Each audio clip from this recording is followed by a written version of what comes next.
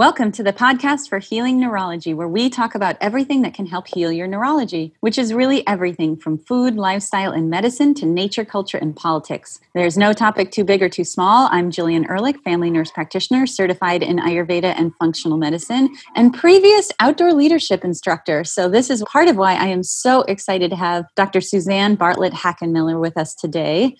She is Iowa's first fellowship trained and board certified medical doctor in integrative medicine. She completed Dr. Andrew Weil's Integrative Medicine Fellowship at the University of Arizona Center for Integrative Medicine in 2013 and was board certified by the American Board of Integrative Medicine in 2015. And in 2017, she completed a 500-hour course to become certified in herbal medicine with Dr. Tiarona Lodog, who is a force of nature. Dr. Bartlett Hackenmiller's passion for integrative medicine and nature therapy arose from her personal journey through raising a child on the autism spectrum, her late husband's death from cancer, the inadequacies of conventional medicine, and her personal discovery of solace in both outdoor adventure and mindfulness in nature. She and her current husband, Joe, lead workshops combining mountain biking, hiking, kayaking, integrative wellness topics, and the practice of Shinrin-yoku, Japanese forest bathing, which we will talk about, for women's empowerment, individuals with special needs, cancer survivors, and others. She's also the author of an award-winning children's book called A Friend Like John, Understanding Autism, and her book for adults and families, The Outdoor Adventurer's Guide to Forest Bathing, was published in July of 2019. She speaks nationally and internationally to groups on the subjects of autism, cancer, integrative medicine, and nature therapy. And she is a certified forest therapy guide, is the medical director for the International Association of Nature and Forest Therapy, which just blew my mind that it's a thing, and serves as the medical director of All Trails. She sees patients in person and via telehealth through her clinic in Webster City, Iowa, and you can find out more about her at integrativeinitiative.com. Dr. Bartlett Hackenmiller, welcome. Thank you. This is really going to be fun. We're going to talk forever, I think. I know, yes. There's literally no end. So, part of the problem of having two hikers or two kayakers or two bikers on a conversation is that we're used to conversations that last 6-8 hours or conversations that go on for days. So we're going to try and pack into this next hour some juicy tidbits for folks at home. That's awesome. We should have done this from the woods. I've actually done that before, but we could have both been hiking and talking. Oh, yeah. God, that'd be amazing. And then you get the sounds. Then you get the Right. sounds, right? So already we're talking about our senses. Exactly. And I am sitting outside on my deck because I have to be outdoors. So, you might hear some sounds. Perfect. Good. So you're an OBGYN. You are a medical doctor. You went to medical school. OBGYNs don't, you're working on vulvas and vaginas and pelvises, so you're not usually outside doing this. This is not like a trails activity. No, but it's funny you mentioned that because for my entire career, as long as I can remember, I cannot tell you how many times I would look out the window in my exam room and say to my patient there for their yearly gynecologic exam, it's beautiful outside. We should take this outside. And all of my patients, of course, universally would look at me like I was insane. And I would say, oh, well, we could maybe have a tent. If you have a problem with being outside. But yeah, this has been something I have struggled with my entire career. Yeah. So how have you kind of pulled these together? How did you come to this outdoor piece? I know. It's a really long story. And for the purposes of this chat, I don't know that I can get into all of it. But really one of my first experiences was with a patient where we were in my exam room and she was an adult with autism and she just couldn't do it. She was really agitated and I suggested that we take it outside. And so my patient, her caregiver from the group home that she lived in, and her parents and I walked outside and just walked around the hospital on a paved sidewalk for the entire visit. And it was one of the most productive visits I've ever had. And I was like, see, I've been saying this all this time and there is something to this. So she was able to relaxed. She was nonverbal, and yet she was still able to communicate with me as soon as we were outside and out of the exam room. And it was really profound. That was back in about 2010 or 11. So that's been a while. And it's just kind of evolved from there. And as you mentioned, I went through integrative medicine training, and that opened my whole world to this notion that healing is not all about just pharmaceutical drugs and surgery, which previously had been really the only tools I had in my toolbox. And also you mentioned, my personal experience with family members and this sense that I had this sense that there is more to healing my family members and my patients, and also what is causing these conditions, and are there environmental issues at play. And so all of these things transpired, and I learned about plants as medicine and delved into herbal medicine, as you mentioned, and then discovered just in my own dealing with my husband's death back in 2012, just that I had to be outside. I had to be outside. And initially, my response to the grieving process was to run, and to bike and to whatever it was all about, the adrenaline, and just had to be outdoors, had to be in nature, and had to be doing something like that. And I had practiced yoga and meditation and various other mind-body techniques for a number of years also. But then during that period of around 2012 was really all about the racing and doing adventure triathlons and things like that, really being on the go. And then at some point kind of had one of those, like, you can't keep this up. We all know this, you can't, you're going to burn out. You need to balance. And it was in 2014 where I read an article about forest bathing, and I thought, wow, what is that? And that's what I need. That's what I'm doing. And how do I have more of that? And just started then experimenting with that with some of my patients and some workshops I was doing through a local Franciscan retreat center. And so I thought, well, I'll just experiment with these guys a little bit, because that's what we do. And I was doing a workshop series on different kinds of healing modalities. And so I had participants that came back each week to these sessions. And one of them was on whole medical systems. So we had some traditional Chinese medicine, Ayurveda, and Native American healing practices. And we did a sweat lodge as part of that session and all this amazing stuff. We did 1 week that was community and healing, 1 week that was spirituality and healing, and 1 week that was nature and healing. And so I did a little experimentation with forest bathing with these people during the nature week, and they came back the following week, and they all were telling me stories about how they had gone out in the intervening week and forest bathed with their family and friends or by themselves. And I thought, oh my gosh, there was something to this.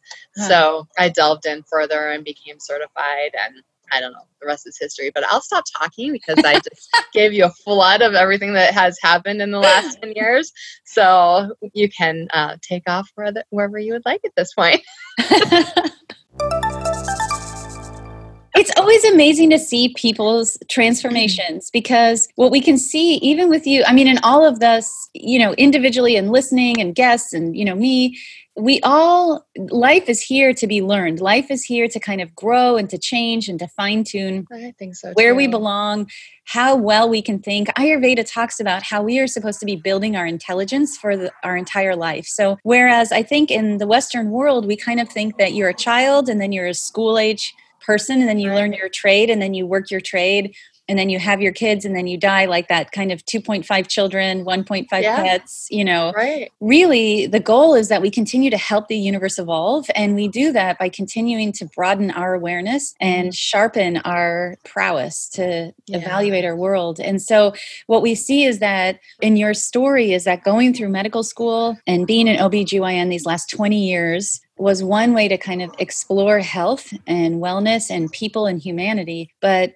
then with your husband's cancer diagnosis and with his death, you needed that adrenaline. So you really needed that somatic experience of discharge. But then you found that there was another thing that replaced that, which was really that nature component, which doesn't necessarily include adrenaline. I think people sometimes think about being outside as you're a climber or you're a skier or you're a mountaineer, but just being outside, even on the grass, and laying your whole body on the earth can be medicine. I totally could not agree more. Yeah. And that's beautiful. That's a really interesting assessment from the Ayurvedic perspective. So I love hearing that. So tell us a little bit about when we think about, that we could break it down into those two legs of like what we do with our body, the adrenaline piece and the outside piece. But there's also that piece of just being outside. And can you tell us a little bit about what that is, about what that medicine is? What is Shinrin Yoku? What is forest bathing? Well, so the practice of forest bathing started, and that's this concept Shinrin Yoku, which is a Japanese term, was coined in the early 80s in Japan, where a couple of doctors Lee and Miyazaki, were recognizing that their patients were extremely stressed out. Mental health problems were off the charts, and suicide incidence was very high. And so they wondered if it is part of the chaos of the city, of city life, and devices and technology and noise and lights and our pressured lives that was contributing to this mental health trouble. And again, this is back in the early 80s. So I think we can only resonate with that even more now that we have that much more technology at our disposal than we did in the early 80s. But so these doctors wondered what would happen if they took their patients out of the city into nature. And so they took them an hour outside of Tokyo to this beautiful forest and started teaching them how to take nature in through the senses in a mindful kind of way, in a quiet, calm, not adrenaline rushing, but silent, meditative, mindful way. And as doctors, they wanted to quantify what was happening. And so they did questionnaires of their participants, of their mental health before and after these excursions. And then they started doing other tests of things. So they would look at their blood pressure and their pulse and something called heart rate variability, which I'm sure you're very well aware of, which is a marker of how stressed we are based on patterns in our heart rate. So they started looking at these kinds of things and found that they improved after time spent in this kind of forest bathing, this sensory experience. And they then started doing even more elaborate tests looking at saliva and our cortisol levels and alpha amylase levels in the saliva, which are indicators of stress level. And they found that these markers improved after time spent forest bathing. So they've done a ton of research now that is available looking at all of these things. And they even have found that things such as natural killer cells or NK cells, which are part of our immune system, which is really pertinent right now during this age of COVID, that we have these obviously immune system mediators. Natural killer cells are just one of the parts of our immune system, but these natural killer cells sweep through the body and find things that are either abnormal cells, such as tumor cells starting to develop, or they find things like viruses and bacteria and literally gobble up these abnormal cells and these viruses and other particles that don't belong there. So these doctors have found that natural killer cells rise after spending time in nature in this quiet, contemplative way. They found that these natural killer cells rise in both number and in level of activity after spending time forest bathing. Initially, they found that this increase occurred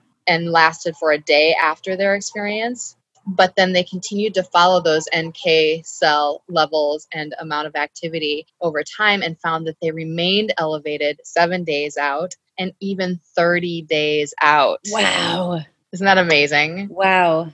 So that is some just exciting research. And in their studies, they were looking at excursions that took place over 3 days and 2 nights. So granted, that's a little longer than maybe your weekly outdoor nature experience, but that's really profound. What if we could do that at least maybe once or twice a year where we get out in nature for a 2 or 3 day camping or whatever kind of excursion, but then perhaps have smaller doses at more regular intervals. And that's something that doctors in this field, myself included, are trying to figure out is what is the dose that we need to be healthy of time spent in nature. Yeah, absolutely. So if we're experiencing a stress, then that is something to do. And if we're headed into an experience where we expect stress or we expect COVID exposure or we anticipate things will be hard, then being out in nature for once a week on a weekend or some period of time, or having a smaller daily dose is something that we could work in as part of our medical program. And it's not something, and you're exactly right, that it's not a pharmaceutical. It's not a pill we have to swallow that has its own issues. It's not something we have to necessarily pay for in terms of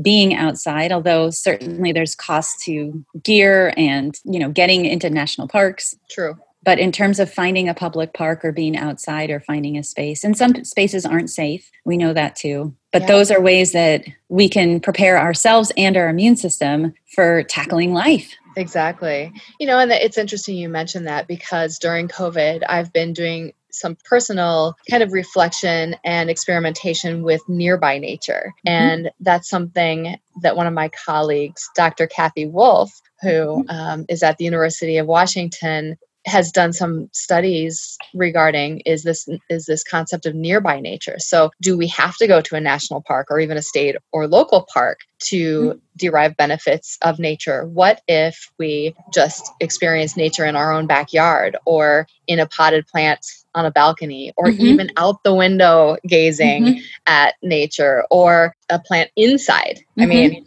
I've spent some time during COVID practicing what we refer to in forest bathing as sit spot, where you take 20 minutes with no agenda, nothing to do other than just notice what you notice in nature. I've done that with a potted plant for 20 minutes indoors.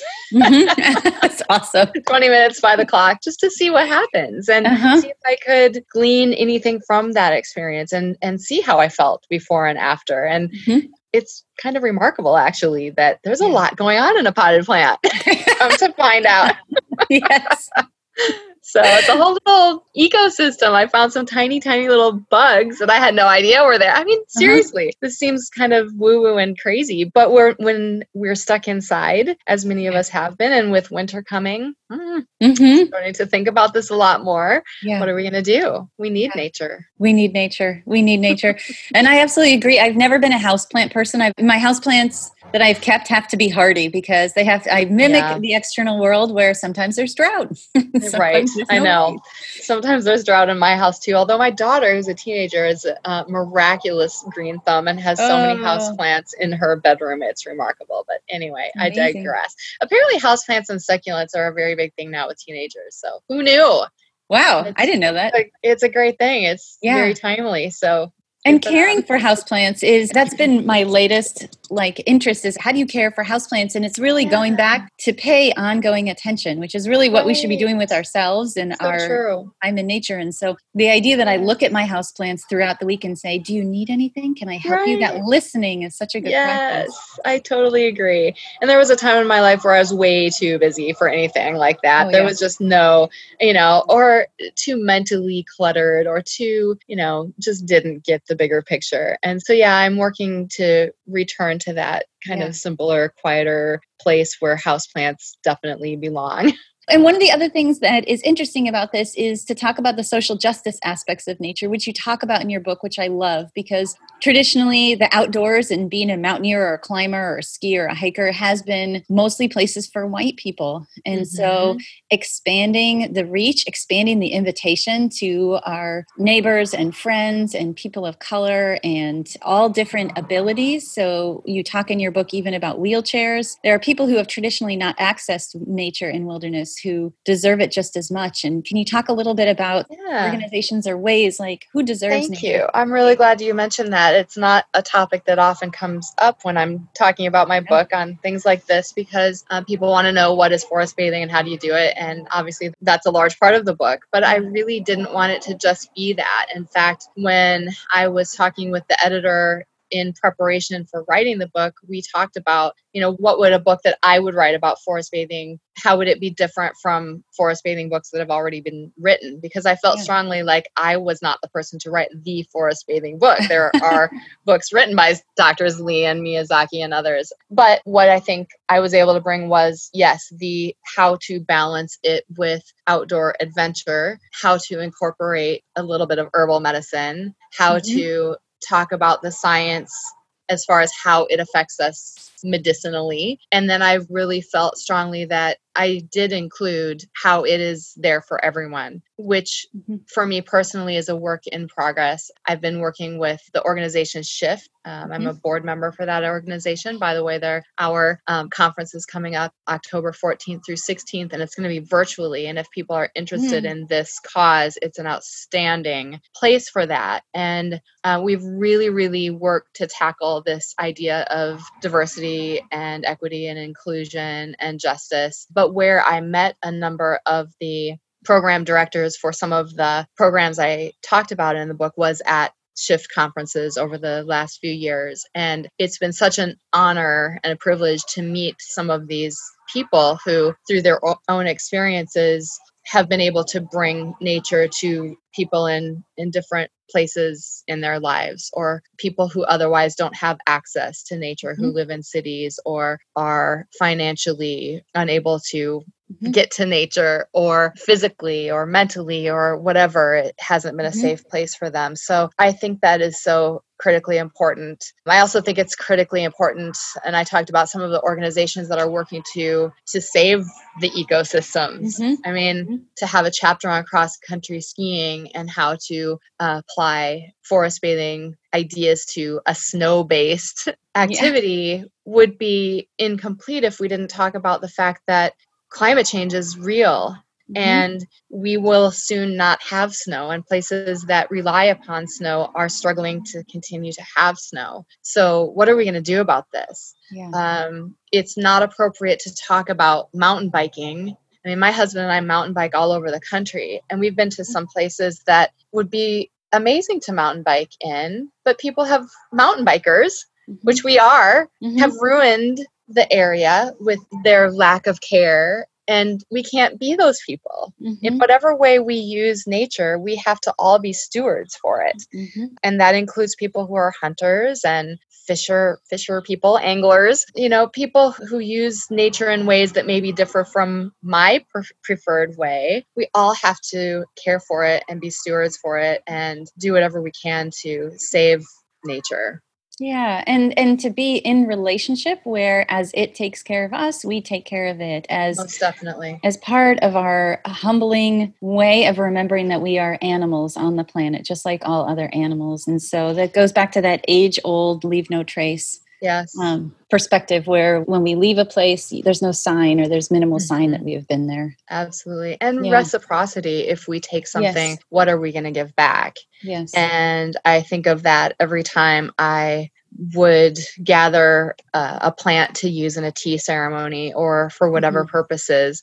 What can I give back to it as I do that, even if it's a little song, which may seem really silly to people, but when you look back at the indigenous people who lived here, that is how they cared for the earth. And I think it's so important to recognize our ancestors who lived here before, and to learn from them that this is not about taking. It's not about using nature for its resources. It's about having a reciprocal relationship with nature. And as long as we take care of it, and as long as we work to heal the earth, it will be there to heal us as well. Yeah. And I think about my earlier times in the wilderness, even as an Outward Bound instructor, where I can see there were ways. I think I was always light on the earth in terms of when I was outside, I was comfortable. I didn't leave trash, things like that. I don't skip switchbacks. I take the whole switchback. So there's not the erosion that happens if you skip it.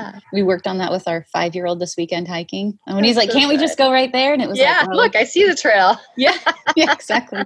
That's so good. It wasn't until years after I left Outward Bound that I realized elements of my kind of suboccult racism. So I know that it's dicey to say that, but just to recognize that there were ways that I had people of color who came from suburban and wealthy situations as well. But for people who came from less resource situations, my perspective was, we're out here, life is hard. Let's make it comfortable, but let's get into it and let's get dirty and let's invite hardship. Let's challenge ourselves. And that for many people, their life was a challenge. And I was working mostly with kids. Their lives were a challenge already. So it wasn't that a lot of people necessarily needed more challenge in their life. Their lives were hard, physically. They weren't sleeping in the same bed every night. They weren't always sleeping inside a house. And so the idea that camping would be super fun, that someone thought for them they should send their child, or someone thought that this child should be sent onto an Outward Bound course. And it is one of the things that I regret in my life, that I did not realize that I had that assumption that we would all feel like being outside and sleeping cold would be a character building experience. Right. So there are so many different ways. Go ahead. Yeah, we can't know what we don't know. And I grapple too with things like that. And I think one of the things that has come to light, thankfully, this year, this really difficult year with all of the racial unrest, is that we all get to deal with our own reckoning around that. And we have to. And it's okay. Yeah. It's okay. And the first step is to acknowledge that we've made mistakes. I've certainly made mistakes too with people over the years, and I will continue to make mistakes. And I will try to be okay with being reminded when I make mistakes and just keep learning. And I have some trusted people who are people of color who I feel so safe being able to ask the questions that are otherwise hard and embarrassing and point out my white privilege. That's hard. Yeah. And very humbling and very scary, but I have to ask for it and I have to accept it. And I have to be okay with how hard this is, but I want to, and I think we all need to. And it's something that is very in the forefront of what I'm working through personally right now. And I think probably a lot of us are. It sounds like you are also. I mean, it's thankfully. And it's fantastic. And I don't feel like it's fair to have this conversation about being outside without the piece that for people of color, the outside has not been necessarily a welcome place or a welcome community for, the entire history of our country, that's been not necessarily a safe space. And we want all of our people, we want everybody to be comfortable. And so we have a personal responsibility if we talk about being outside to say welcome to all people of color and to people with disabilities and to people with autism and to people with lost limbs and to make areas accessible and welcoming. And to shut up and listen to them. Yeah. That's been one of my biggest lessons over the past few years is to just shut up and listen. Yes. Because we know what other people need. It goes back to that paternalistic way that medicine and healthcare have operated. And you referred to this in the podcast where you were interviewed about how medicine has been very paternalistic. And then we went to this brilliant notion of patient-centered care. And that was a big hot concept in the early 2000s. And then now this idea of a relationship-centered care, which I just love. I love just the notion of it and the fact that it's a thing and that we're acknowledging that we don't have all the answers. Yes. We, the illustrious, educated medical people, we don't have all the answers. And we do our best healing when we don't think we have all the answers and when we listen and when we learn from our patients. Absolutely. So that's really where the big medicine occurs for all of us. And when we acknowledge that we need healing too. And I mentioned when we talked privately that I'm going to read it again because you said this. I love it. It's not our place to hold people's problems. It's our place to help discharge it. And we don't have to hold it. We have to have space for it. Yeah. And that includes listening, whether it's our patients in our clinic or it's the people we interact with outdoors in nature. Yes. Absolutely. So let's talk about this process because there is in Shinrin Yoku and in your book with your activities, you talk about kind of a standard sequence. Can you share with us what that is? Yeah. The standard sequence that I referred to is created through the Association of Nature and Forest Therapy by a man named Amos Clifford. And so it's not the only way to practice forest bathing, but it was the way that I was originally taught. And there are other people who are teaching people how to be forest therapy guides.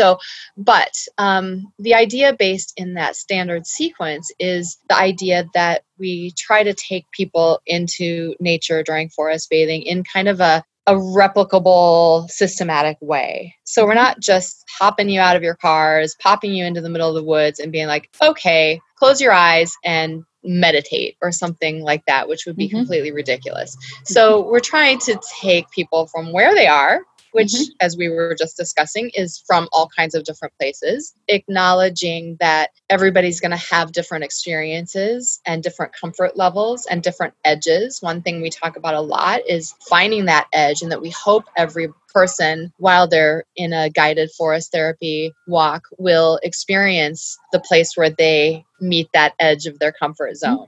And that's really important. I tell people all the time, I love that quote, do something each day that scares you. And for everybody, that's different. For some people, that might mean closing their eyes while standing out in nature, because as we were just discussing, some people do not at all feel safe there. So closing your eyes might be an edge. Some of the other things we might do might be an edge. But anyway, the standard sequence starts from where people are and then tries to slowly, in a systematic way, guide them into a calmer, almost more meditative or dreamlike state, out of that monkey mind busy state and into the place where, the place of the subconscious, the liminal state where the good stuff happens. I like that, where the good stuff happens. Yes. Where we find union, where we have yoga. Right. Where we have, where we have union. Absolutely. Where we have union with the more than human world, where we connect with the trees and the air and the dirt and the insects and the birds and the animals, where we're all kind of on that same wavelength and we recognize that we are a part of it. We're not other. And it's when people get to this place that I do think the real medicine occurs. And I've taken people, as you mentioned, my husband and I really enjoy doing kind of a combination of adventure and forest bathing. So we've done workshops where we've done mountain biking and forest bathing and kayaking and forest bathing and hiking. And so we get our kind of adrenaline rush or our adventure thing out of our system. And then we continue. So we've done forest bathing in kayaks, or we've done it while slowly riding on a simple dirt single track trail. And it's unbelievable what happens to people when they do this. And afterwards, I've had mountain bike shredders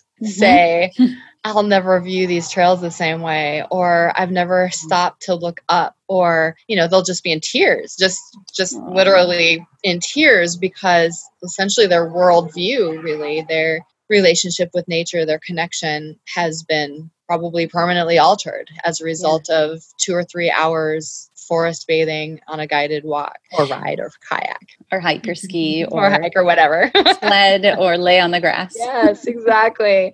I incorporate forest bathing into just about everything I do. I'm one of those people who I'm not really a runner. I don't love to run, but I do it because, I need it. But I'm always trying to trick myself and bribe myself through it and things like that. And so I play games constantly.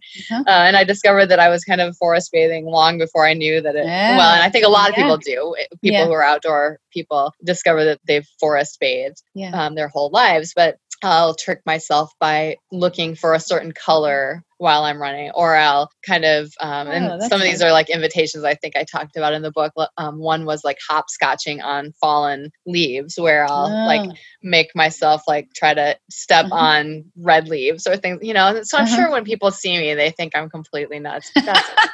If you're deep enough in nature, usually there are not a lot of other people around. That's the beauty of it. And then you can be just as weird as you want to be. And it's just getting back to that child's play. There's something really, really good for us when we quit trying to be responsible adults and allow ourselves to just play outside.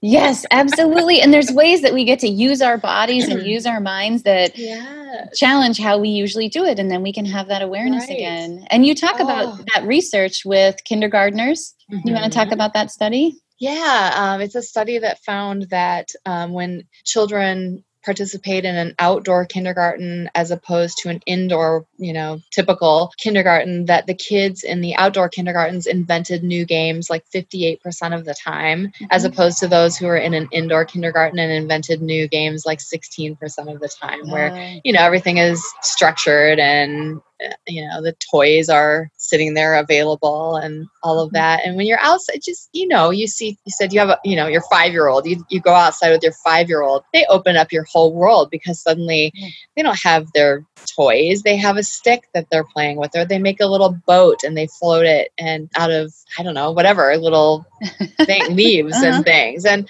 it's just amazing to watch. And if we could just kind of take ourselves back to that, which is exactly what I do. We'll make something and float a wish downstream or something. Yes. It's just child's play. And it's so good for us. It is so good for us. And it's really good from the Ayurvedic perspective for a Pitta mind. So even 5,000 years ago in India, for the Pitta mind, which is the mind that tends to judge, Vata tends to just experience and be in motion. It's the principle of movement. Kapha tends to be very stable and just kind of sit back and enjoy and just watch and be. But the Pitta mind is the principle of transformation and change and digestion. So you're digesting food. Often Pitta people will have heartburn or loose stool because their digestive, that energy is up, but also experiential digestion. So we are constantly, I say we, because as we talked a little bit before the show that you and I are both fairly Pitta people. Fairly Pitta. So So we both like research, and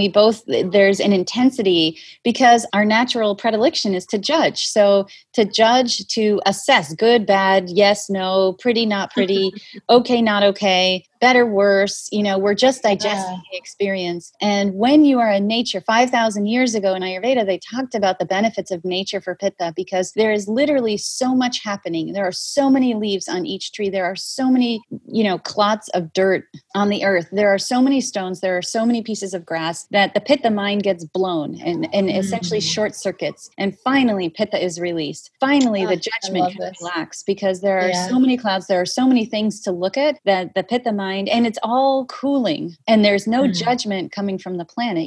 The earth doesn't give a shit if you live or die. The ocean doesn't care if you live or die. Yeah. The tree that you're about to ride your bike into doesn't care. It's not there to hurt you. It's not there to help you. It's just there to be. And so suddenly you're surrounded by beings and by life that are not judging, that are just being. And so finally the Pitta mind can relax. And so I love this perspective. From time immemorial, Pitta has been told to go outside as a therapy. That's so fantastic. So see from your Ayurvedic prescription, go outside. I love that so much. And, there's something there for everybody. I would love to hear your prescription for the Vata and the Kapha people outdoors. So Vata outdoors is relaxing. Vata people, you treat Vata like a tender flower. And so Vata needs to move. So finding rhythm is important for Vata, but not working so hard. And Kapha needs to work hard. So Kapha needs to be cold. Kapha needs to be hot. Kapha needs to be like here in the Pacific Northwest, when you're traveling, when you're kayaking with the tides and the currents, Kapha needs to be woken up at midnight. I mean, and all of these things can be done by any of the doshas, by any constitution. But when you're outside for your constitution, maybe that's the next book we should write. Yes. Oh my gosh. For your constitution. And so the Kapha person needs to work. So I joke with people who have a lot of Kapha that they need to roll out of bed at 5 a.m. and do push-ups. And this is like the Arnold Schwarzenegger's. This is the, who else is a Kapha person? I'm trying to think of, those people who are stout, strong, can kind of go forever. And they need to roll out of bed at 5 a.m. and directly drop to the floor and start doing push-ups. And most Kapha people will say, oh, I hate that idea, but I do feel better when I do that. Yeah. That's so interesting. And the Pitta people are constantly churning the ideas. See? And Pitta plus Vata, you have Pitta and Vata. So your mind is constantly in motion, your body does better in motion, and it's better outside. Because then if you could short circuit, even in Ayurvedic treatments like Panchakarma, the big detox procedure, Pitta does so well with Ayurvedic massage, oil massage by two people. Because the Pitta person with one massage therapist often is just constantly judging that person. Oh, push a little harder here. No, not so much there. Oh, if you could just go 1/2 inch to the side, you'd hit it, but you didn't. Oh my gosh. And that's so with interesting. With 4 hands, the Pitta mind gets that a little bit experience blown. one time, actually. Oh, and it was unbelievable. Yeah. Yeah, so all Ayurvedic massages tend to have, well, not all of them, but Panchakarma is often done with two people because they talk about the 4 hands. Then the Pitta mind can finally relax. But we're talking about our nature as animals, and we're talking about the importance of us being essentially in relationship, in a polarity with our earth, who is our mother, who is our Panchamama, who is where we get all of our sustenance from, our light, our food, all of our experiences in our earthly body made of the structures of the earth. And so, it is really, really key that we take care of our planet, that we help it to heal, that we become stewards of both our own bodies and our earthly body. It is, it cannot be overstated. I could not agree more. So talk to us about some of the other pieces of our standard sequence. Talk to us about some of the other, there's invitations, there's pleasure of presence, what's in motion. So you're right. The pleasures of presence is just so simple. It's just taking a moment where you are to notice your surroundings. And the easiest way to do that is really to start with one of your senses and just notice everything you can through that sense. And I like to start with eyes closed so that sight is the final experience, because having your eyes closed then allows opening them to be this kind of magical experience. But with eyes closed, just noticing the sounds around you, noticing the textures and the tactile sensations, the temperature, the movement of the air, perhaps pick up something, a rock, touch the water, touch the grass, touch a tree, and notice all of the tactile sensations. Smell, notice the smell of the air, the smell of a rock, the smell of a tree. Taste, we often leave to the very end, which is our tea ceremony. We'll talk about in a sec probably. But then allowing yourself to open your eyes and notice as if you had never even seen anything like it before, just noticing what you notice, whether it's the colors, the contrast, the hues, the textures you see, all of the visual expanse of nature. So really the pleasures of presence can be something like that. We will often do an invitation called What's in Motion, where you just notice what's moving. And people often will kind of laugh and think, well, that's silly. Nothing's moving or everything's moving or whatever. We place judgment on these ideas. But if you take 10 minutes to notice what's moving around you, that can often be a fairly profound experience. And it might be from a macro level or more of a micro level where you're really just sitting on the ground and noticing. It might be watching ants. As I said, I've done some kind of urban forest bathing through COVID and sat on a sidewalk one day and just watched ants and a dandelion in a crack of a sidewalk for 20 minutes. I know the things I do, but really there is nature everywhere, and it isn't just big nature. It is this nearby nature. So you can do it in the forest, you can do it and you're, on a sidewalk. And so we typically will take people on a guided walk through a number of these invitations where you're invited to try these things. But if it's beyond your comfort zone to the point where it's just not doable and you're not having it, then it's an invitation. You don't have to do anything. And then we typically end each guided forest therapy walk with tea ceremony, which is from the Japanese idea of a tea ceremony. And if possible, and if permissible, and if safe and uncontaminated, and if we do it in a reciprocal manner, it is nice to be able to use a tea plant from the area that we're in to create a tea. And I find that people really are kind of shocked by this idea that there are plants in our everyday life that are actually edible and even that may have medicinal properties. And from my study of herbal medicine, I really enjoy this. And one of the things that my teacher, Tirone Lodog, who you mentioned in the intro, taught me early on was this idea that we have co-evolved with plants and that there are receptors in the human body that specifically match chemicals found in plants. And of course, we know that many of our early medicines derive from plants, but for some reason, over the past 100 years, we have developed this disconnect where we have forgotten that plants have healing medicine. So I love to be able to share this. I love to be able to include that in my book as some very simple plants that people probably recognize, some things as simple and common as dandelion and plantain. And although you may not know what plantain looks like, not the banana type of plantain, but the plantain that probably everybody has seen, Google it. This quote, weed has all kinds of medicinal properties. And so when we create a little tea at the end of our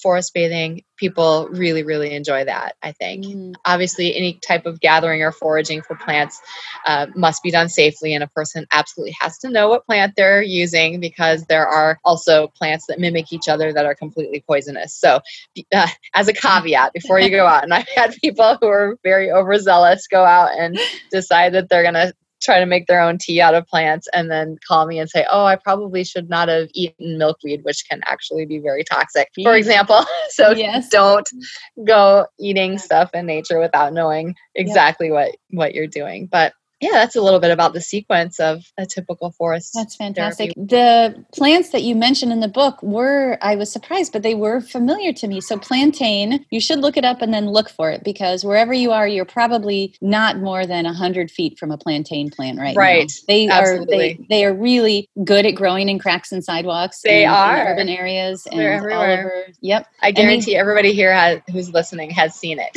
Yes. Yes. And things like when you pull off at an exit off the highway, there's often all those bright blue flowers. And I think about that a lot because I learned at one point that that's chicory, Yes, which is what isn't that the typically best? is made if you do coffee substitutes or down south. Chicory root There's tea. Oh my gosh, I love it. chicory tea. And when I pull, I've pulled off of exits all across the country, highway exits, and I see those bright blue flowers and I think, oh my God, you're like, I could pay for you $8. Yeah.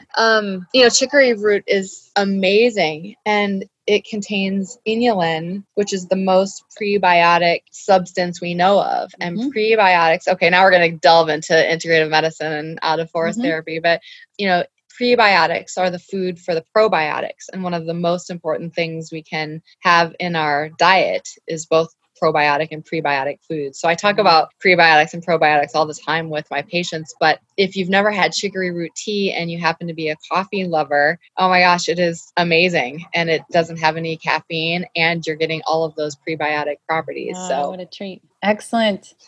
So let's talk a little bit about some of the resources from the book and some of the associations, the forest therapy resource, and your new webinar. Let's dive into that. Awesome. Yeah, let's see. Where do you want to start? Let's do Forest Therapy Association. So there is Forest Bathing International. There's the Association of Nature and Forest Therapy. They have interactive maps where a person could find a guide near them all over the world. There are hundreds now of guides all over the world who are certified through that organization and others. And so I do believe that experiencing forest therapy through a trained guide is fairly similar to, just deciding you're going to embark on a yoga practice. You wouldn't do that without some sort of a teacher or a guide. And I think it is helpful for getting the maximum experience. Obviously, any nature interaction is healthy and good for us, and you don't need to have a guide. But if you really do want to explore this practice further, that I think is a great way to do it.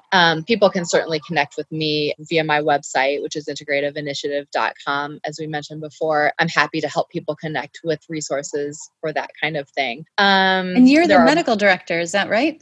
Yes, I have been the medical director of the Association of Nature and Forest Therapy. Excellent. AllTrails, you mentioned I do some work with them. They have an app where people can find trails anywhere. They've done a lot of work through the pandemic with increasing access for people. I think that's something that's so important is often people who haven't spent a lot of time outside are trying to figure out how they could and where and how could they do it safely. And although we talk about disconnecting from technology, sometimes it can actually be helpful for helping us to find it. And then also potentially as a safety mechanism in case you were to get lost, or you can, in some of those apps, connect your route to a significant other or friend or something so they know where you are. So things like that.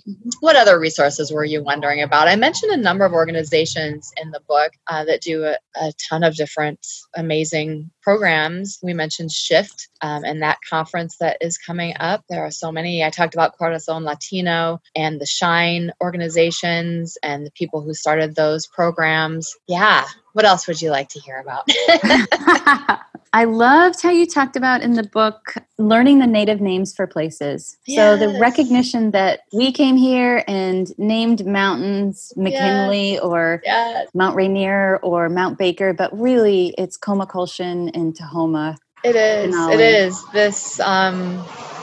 This colonization that is so wrong. There's a movement to try to revert back to the native names and I'm trying to do more of that, for example, on Instagram and things, acknowledging where I am and the people who came here before I did, and whether it's acknowledging them, and we try to always do that in a guided forest therapy walk. But there's an app called Native Lands that I use a lot if I'm in a place where I don't know the names of the people who were first there. And it's so awesome because it drops a pin on your location and it lists all of the native indigenous people who were there first. So that's I love amazing. That app. I use it a lot. I think it's really important. And I think as a people, we should try to do that more. It's just the right thing to do. It is. It's the right thing to know the original names for the places where we are at. It's also, I think, really important to recognize that people still live here. People of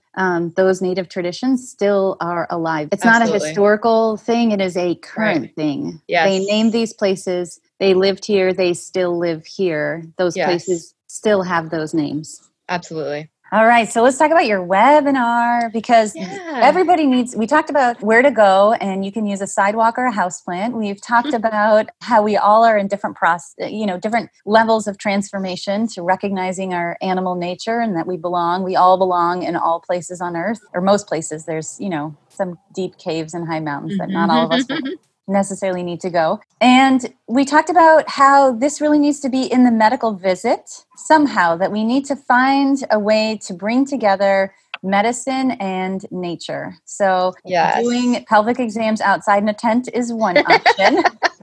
Which I personally not proven to be popular. I'm still working on it. And then the other component is bringing this understanding of the power of nature into the exam room, the same way, making it a same foundation of health, the same way that we would talk about diet, exercise, and sleep. We should be having the fourth pillar of nature. Right. Outside time. So, and you've put together a webinar recently that talks more about this. Tell us about that. That's right. Well, I have been prescribing nature for quite some time. And over the past few years have discovered a small group of other physicians and practitioners who also have been prescribing nature. And so the things that inevitably ensue when you start talking about prescribing nature, first of all, your colleagues want to know what kind of proof you have that there is any scientific validity to something as insane as prescribing nature. And then patients also want to know that there's some proof, but also want to know how long, where, what to do. And so one of my colleagues, Dr. Robert Zarr, is a pediatrician in Washington, D.C., and the founder of an organization called ParkRx America. And through several years of discussion about these themes, we decided to put together a webinar for medical practitioners and for anybody to watch, frankly, about this idea of nature as a healing modality. So we worked with Dr. Kathy Wolf, who I mentioned earlier, who's a researcher at the University of Washington, and Dr. Courtney Schultz, who is one of the researchers who works with ParkRx America and is also a private consultant and professor and a million other hats that she wears.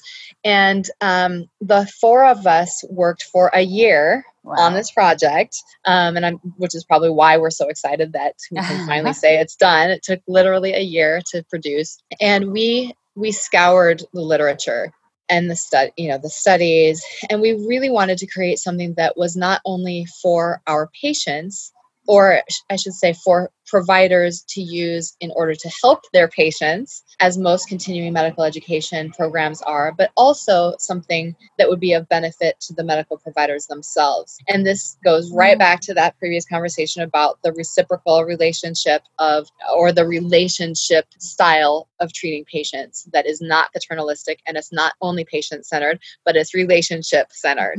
And so we can't take care of our patients unless we're taking care of ourselves. We always say that.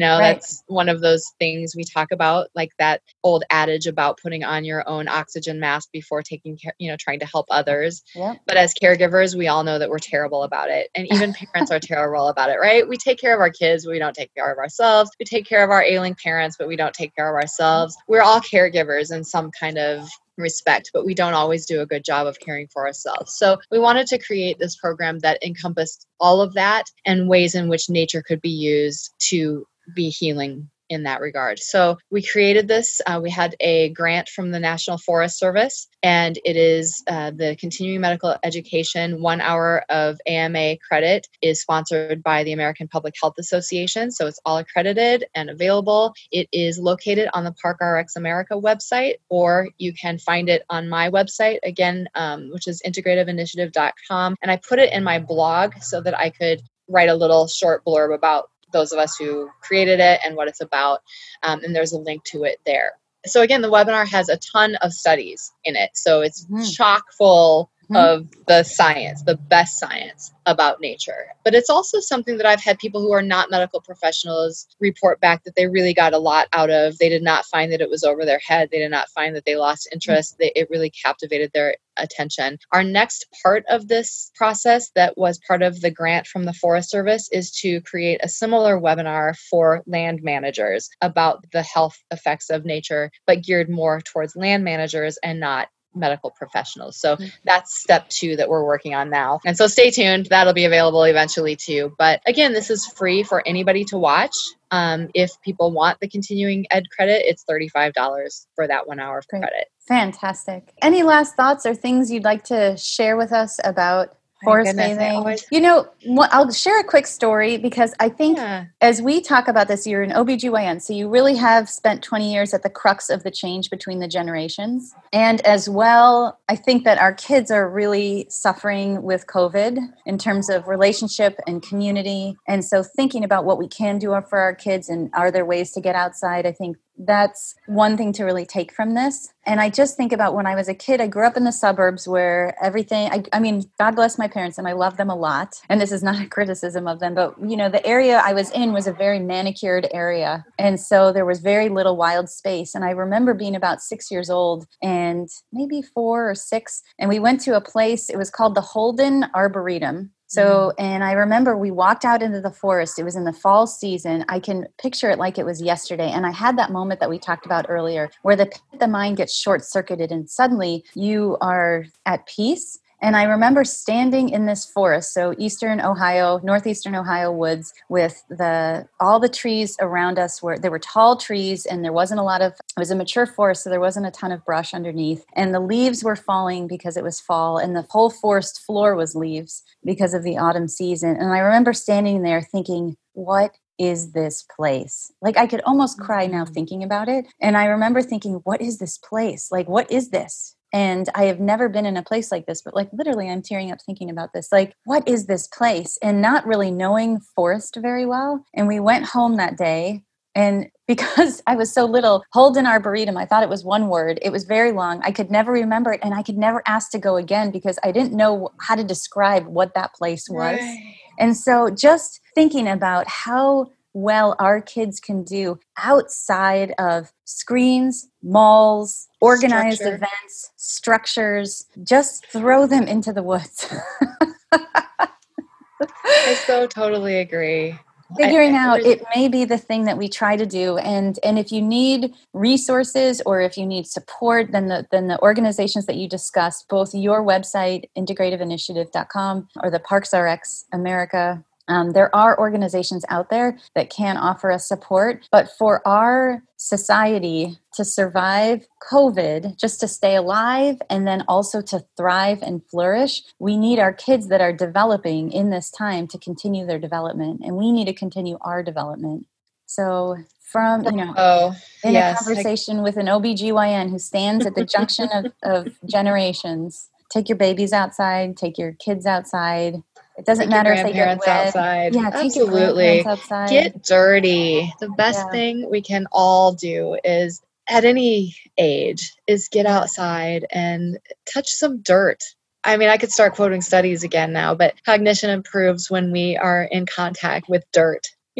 I quote a study a lot of the mood study about mood. Yeah. I was just going to say, I quote a study a lot when I'm referring to dragging my kids around outside. And it's the study, I think it's in my book somewhere, but that memory and attention span improved by 20% after an hour outside in nature. And the best part of that is those benefits occur whether you like it or not. Mm-hmm. So I say that all the time with whiny I told you before, my husband and I have 5 teenagers between us. So they don't always love the things that we make them do outside, but I'll often mention that, it turns out that, you're getting benefits whether you like it or not. Yes. So whether it's raining, whether the weather's miserable, whether you get dirty or whatever, the benefits are occurring. And yes, for sure, mood. There are so many studies now that have found that. And one found that even just 5 minutes of time spent outside, disconnected from our devices, has improvements in really all parameters of mental health. And when they replicated that study and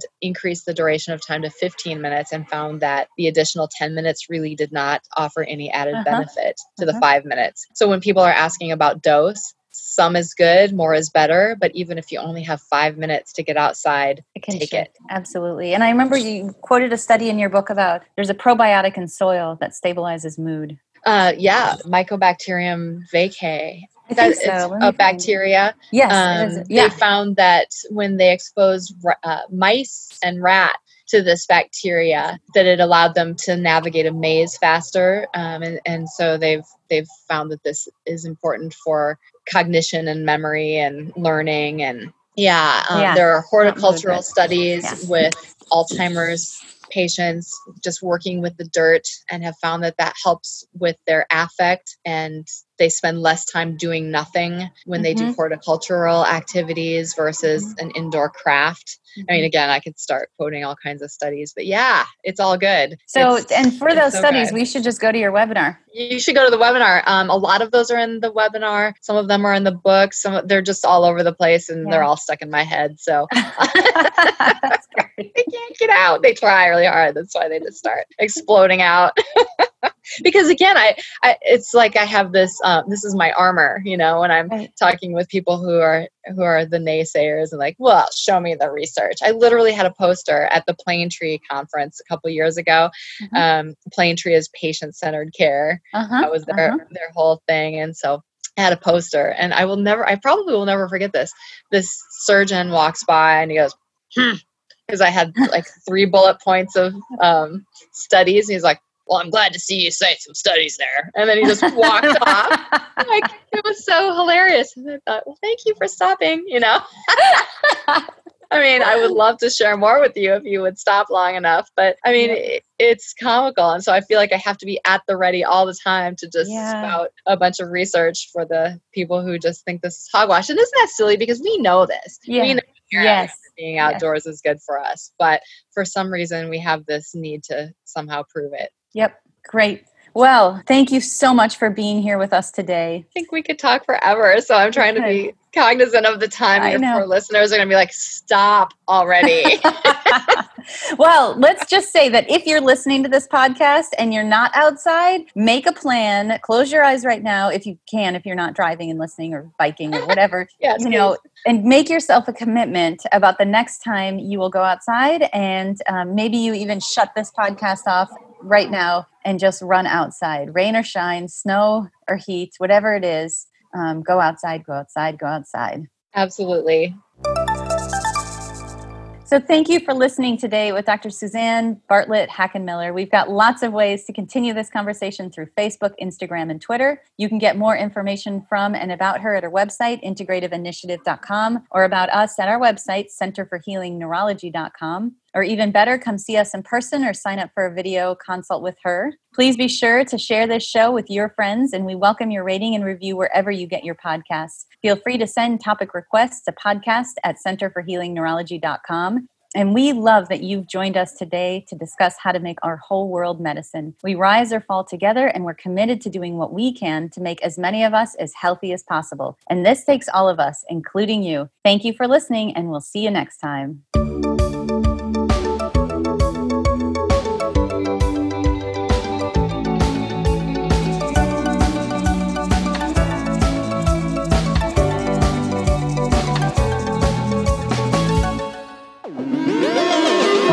Fish Media. Party Fish Media acknowledges that it operates and records on indigenous Duwamish and Puget Sound Coast Salish land that is still home to the Duwamish tribe. This land is stolen in violation of the Point Elliott Treaty of 1855. We are committed to uplifting the name of these lands and community members from these nations who reside alongside us. For more information on this land, its people, or ways you can help, visit duwamishtribe.org or realrentduwamish.org.